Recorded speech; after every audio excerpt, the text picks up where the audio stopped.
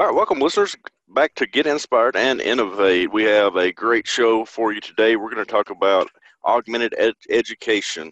So, Stephanie, I just got back from FETC and I saw a lot of great things at FETC, a lot of new products that's coming out. I know TCEA is fixing to come out down in Texas. There's going to be a lot of great things going on there. What are you seeing in augmented reality and augmented education that you are using there in Ohio? So whenever we take the kit, because we've got like a big case with a bunch of material for virtual reality and augmented reality, and the kids just get so excited when they see that being wheeled down the hallway. They're excited to know where they're going.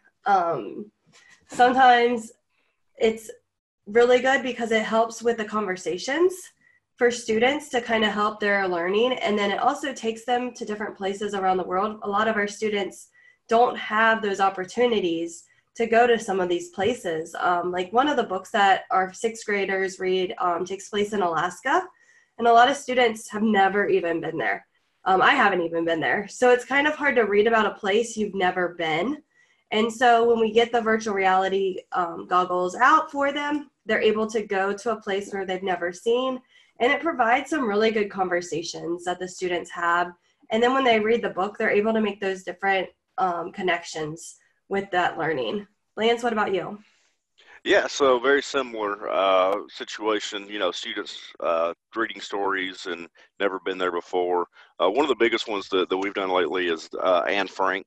And I think that one is online somewhere where you can just kind of walk through it, even if you don't have the virtual reality headsets. But, you know, understanding what Anne Frank really went through in Germany and seeing where she was hiding, where she lived, really gave a different context to the students so that they could, you know, kind of feel that environment, not only just read about it.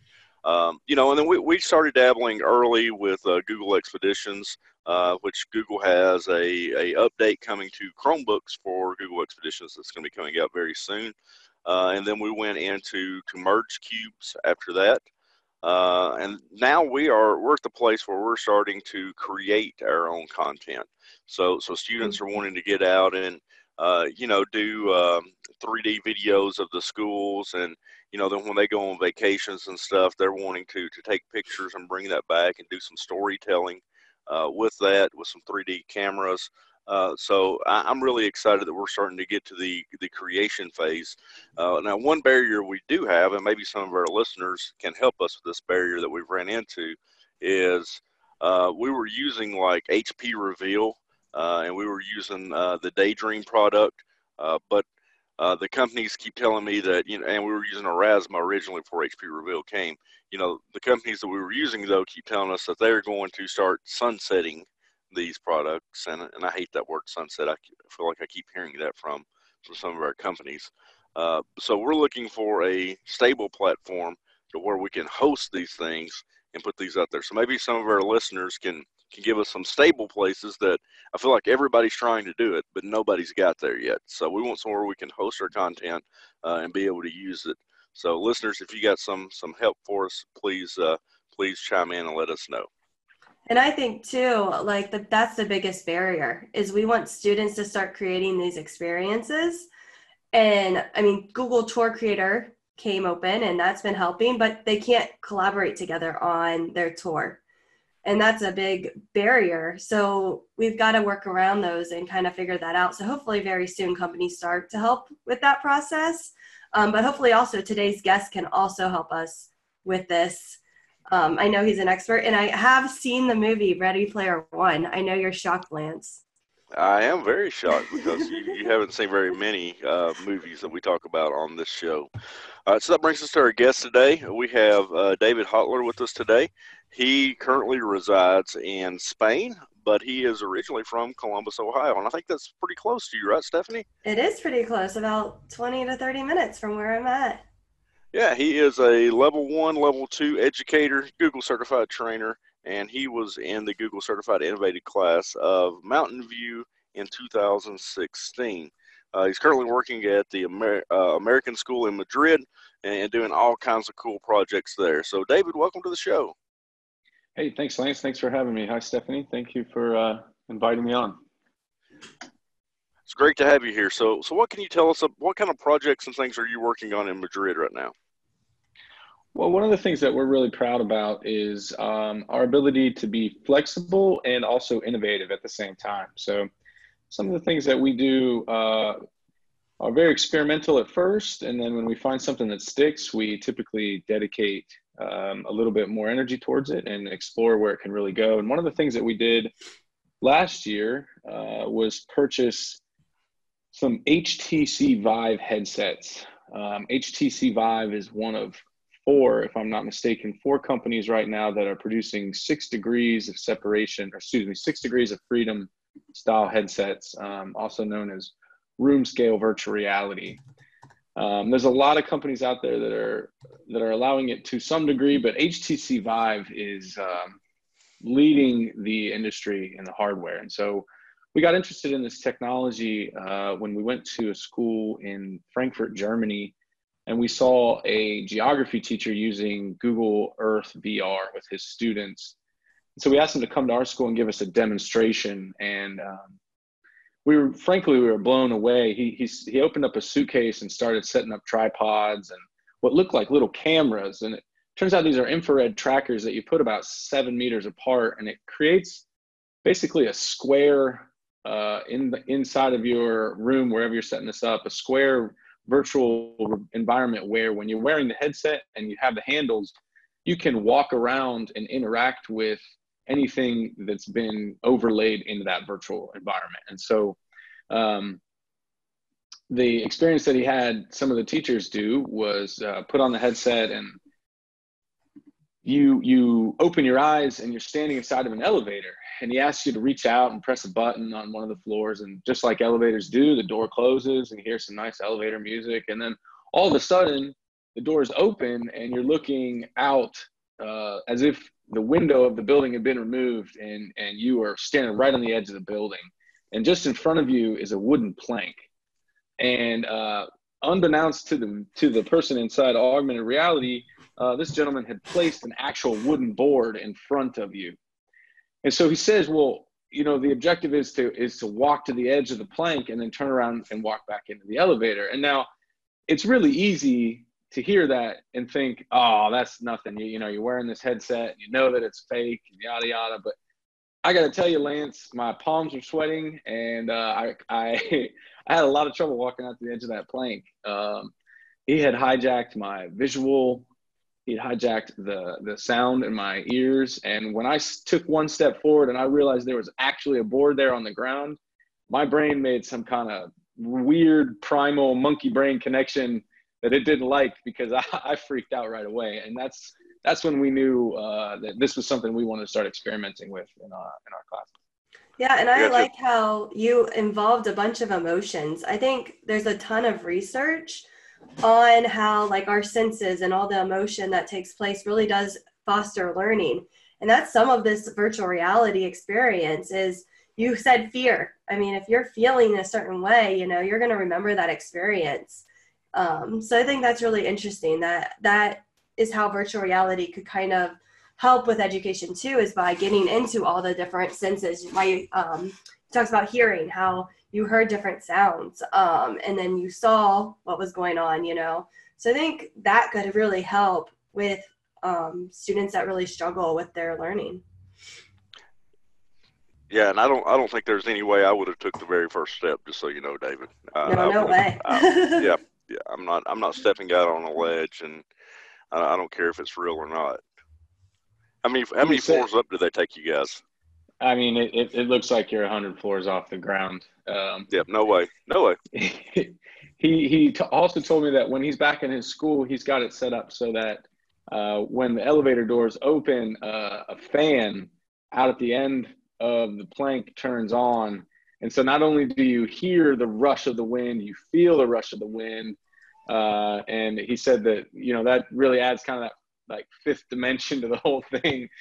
He's really freaked some people out when you start adding in that augmented feel. But I like what you just said, Stephanie, about bringing in all the senses, because I don't think I've ever put someone in that headset and not heard them say just, wow, right off the bat, you are immediately transported to somewhere else.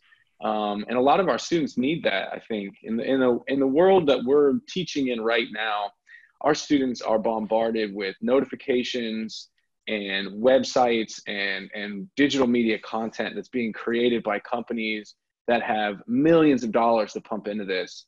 And then they come to our classes and we have to try and compete with all these distractions and all these manufactured desires that they have for their phones and for YouTube and for Snapchat.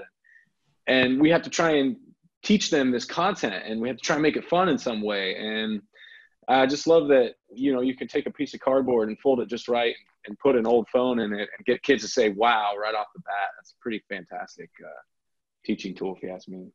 So I know that I know that Facebook is really behind a lot of this VR, AR thing that's going on right now.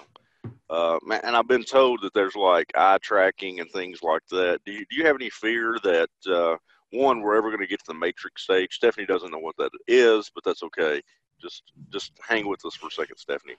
Do you think we can ever get plugged in so much that we won't understand the difference between virtual, augmented, and actual reality? Second, are you afraid of the marketing side of this? Of Facebook's going to be using this eye tracking to figure out what everybody's wanting to buy, and then start messing with their heads so that they'll throw those ads up at the right time? To answer your first question, I don't know that humans are intelligent enough right now to know the difference. Prove to me right now, Lance, that you're not dreaming. So there you go. Yeah. And then number two, I think I'm not so much worried about Facebook. Honestly, Facebook just this last week released more information for its users. You can now go on and look at your off Facebook activity. Essentially, when you visit a site that works with Facebook business tools and you use their site, they can report that information back to Facebook, and Facebook now allows you to look at that tracking information. So I don't think that a few thousand users using the eye tracking is going to give them much more than what we have as a society already given them when we check that little policy agreement box and say, okay, Facebook knows more about the people in America than I think they realize, and they're slowly revealing that on their website. I spent about an hour and a half going through just the different settings and the different information that Facebook has about me and my actions and my movements on the internet. And it's pretty creepy because they work with so many companies. So if you haven't checked out off Facebook activity, I highly recommend that you just give that a gander and just kind of look around at what they're collecting. I went on to Instagram just recently. I deleted Instagram off my phone over a year ago because I realized that I was spending more time on there than I wanted to. And this is a total side rant here, but on there you can actually look at the words that they use to advertise to you. So the words that they've associated with your name in relationship to ads. And I was able to gather nearly 1,000 different words that Instagram had saved about me. And I was able to identify at least 25 of those on that list were from the past year when I wasn't using the Instagram app. They came from using the WhatsApp app, which is a big chatting service over here in Spain. So just, no, I wouldn't worry too much about Facebook's virtual reality with eye tracking. they're already a problem, in my opinion. Right, you're right. I actually have a friend who worked for the government, had pretty high security clearance levels, and they were talking about making facial recognition software, and he said they didn't need to do it because Facebook had already done it for them. Yeah, there's definitely companies that scrape images that are freely available on the internet and are piling them up and making databases of faces that we're freely giving everyone. The age of selfies will come back to bite us in the butt, I think. Right. All right. So to get us back on track here, David, where do you see in the future for our students when they go into the workforce? How is this going to help with training, and how is this going to help? What jobs is this going to open up in the future, do you think? Well, we're already seeing companies using headsets in a variety of different ways to engage not only their employees, but their customers. Car companies, roller coaster manufacturers, space flight simulators, any kind of simulator, they're already using headsets to replace the screen essentially, or replace the visual aspect while still engaging you in your other senses. So putting a headset on you sort of in the real world environment where you would experience something, but overlaying a secondary simulation. And that to me is a form of augmented reality, even though your full visual field is being replaced by a virtual one.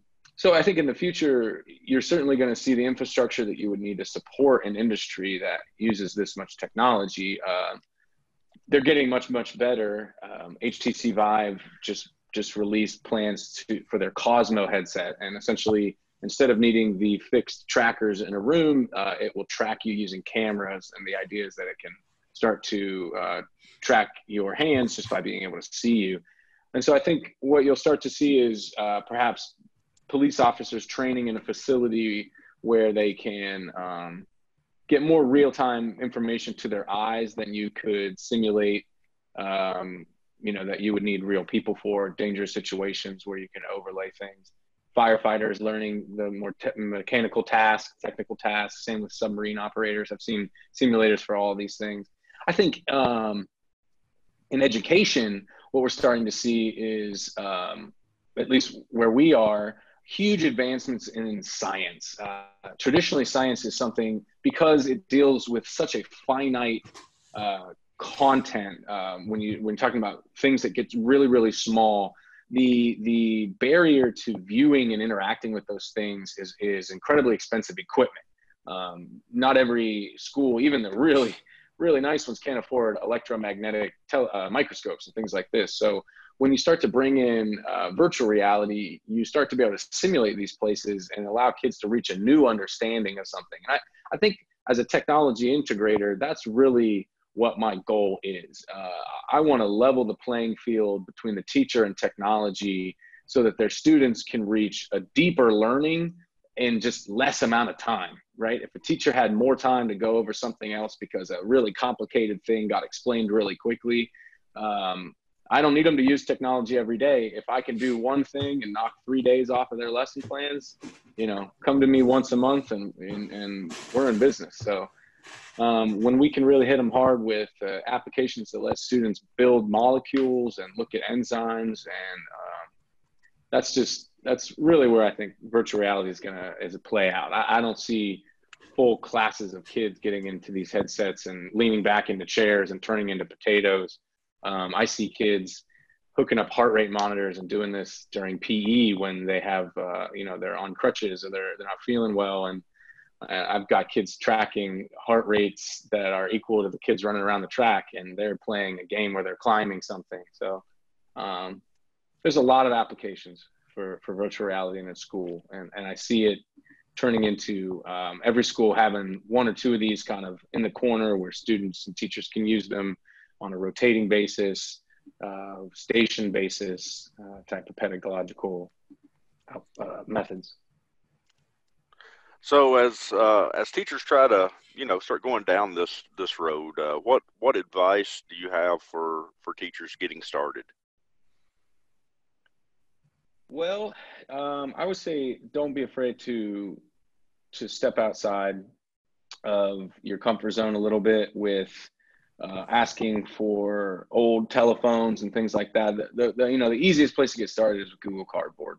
The most basic version of these, Google Cardboard, lets you basically take a piece of cardboard and turn it into a little headset and then put an old phone inside of it. And that's really the easiest way. And any of these stores around here now sell these plastic versions of the same thing that allow you to strap a phone into it. And so I think when I was first getting started in the States with virtual reality, I was asking parents if anybody had old iPhones or anything that would still run but didn't have a SIM card or anything inside of it. So I would definitely say crowdsource it a little bit if you don't have the budget to really go out right away and buy some headsets with screens built right in and that sort of thing. Two, I would then say challenge your technology departments to look at these with the same value as an iPad or a Chromebook. And so if we were thinking about buying 2 iPad carts this year, maybe we buy 1 iPad cart and a set of these headsets and just see which one kind of adds more value to the classroom.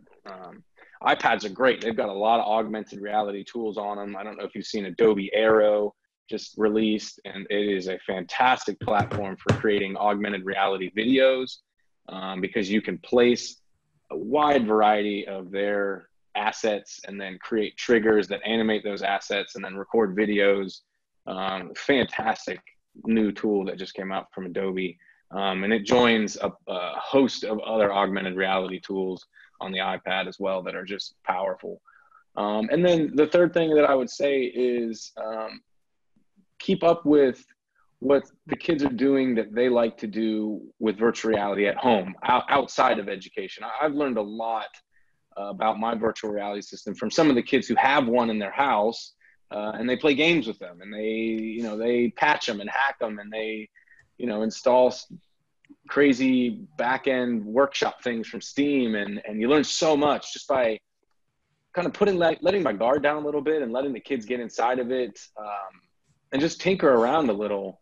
I've got one student that I let loose in this game called Climby, and before I knew it, he was building levels and sharing them with the other VR headset, and then bringing his friends, and they were trying to do these levels at the same time. And yeah, it's a game, but I tell you what, these kids get done, and at the end of lunch, and they're sweating, and they had a blast, and they created something, and they shared it with someone else. And that's what education is supposed to be about. Yeah, I think it's also important to say you don't need a class set of VR. I think sometimes it's better when you do pair students up because of the conversations that they have. I know when we've done it, it's always like, oh, look at that, look at this. And the person might not have seen something if it wasn't pointed out to them, and the conversations that they have and the connections that they make with their classmates. Yeah, I agree, Stephanie. We like to have safety buddies too, because when you can't see anything and you're in a classroom full of a bunch of other people who can't see anything, it can get a little hairy real quick. So I completely agree with that. We have found the best application is always station-based.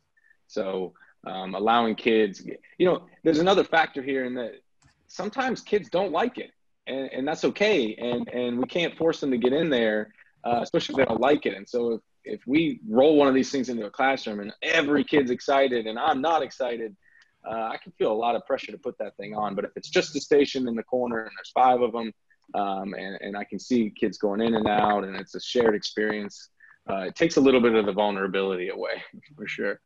Mm-hmm. All right, we're going to go to our next section, which is our meme and quote. So David, what quote or meme did you bring for this week? So I brought, I'm a huge fan of Mr. Rogers. I grew up in the mid 80s watching Mr. Rogers and Sesame Street. And I was always moved by his quote, there's not a person you can't learn to love once you've heard their story. And I think that's a real important thing to remember, especially just in the climate that we live in today, it feels like everybody's just kind of on edge a little bit. And we just have to remember we're all just humans, and we're all in this together, and we're all just a bunch of bags of meat with monkey brains flying around the sun like space dust. So the quote that I brought kind of goes along. Don't be ashamed to share your story. It will inspire others. I think we need to be open and share our story because you never know who it's going to affect. Lance? Yeah, so mine's a little different today. I went on the funny side of it. And my English teachers out there, forgive me. I know it's improper English, but it's the way it was written. So just reading it here. It says, "You is broke, you is tired, you is an education major." And I feel like that happens to us a lot, that, we get so busy in education, and we put so much of our own resources in. I'm sure David has bought many of these headsets and devices and things himself with his own money to test things out, that, there goes our money, there goes our time, and over time it just wears us down, I think. So I want to tell our listeners, take some time for yourself this weekend. I like it. All right, so David, what's something that you've learned this week that you could share with others? I gotta be honest with you, it wasn't this week, it was actually last week. I was at the British Education Technology Teaching Technology conference called BET.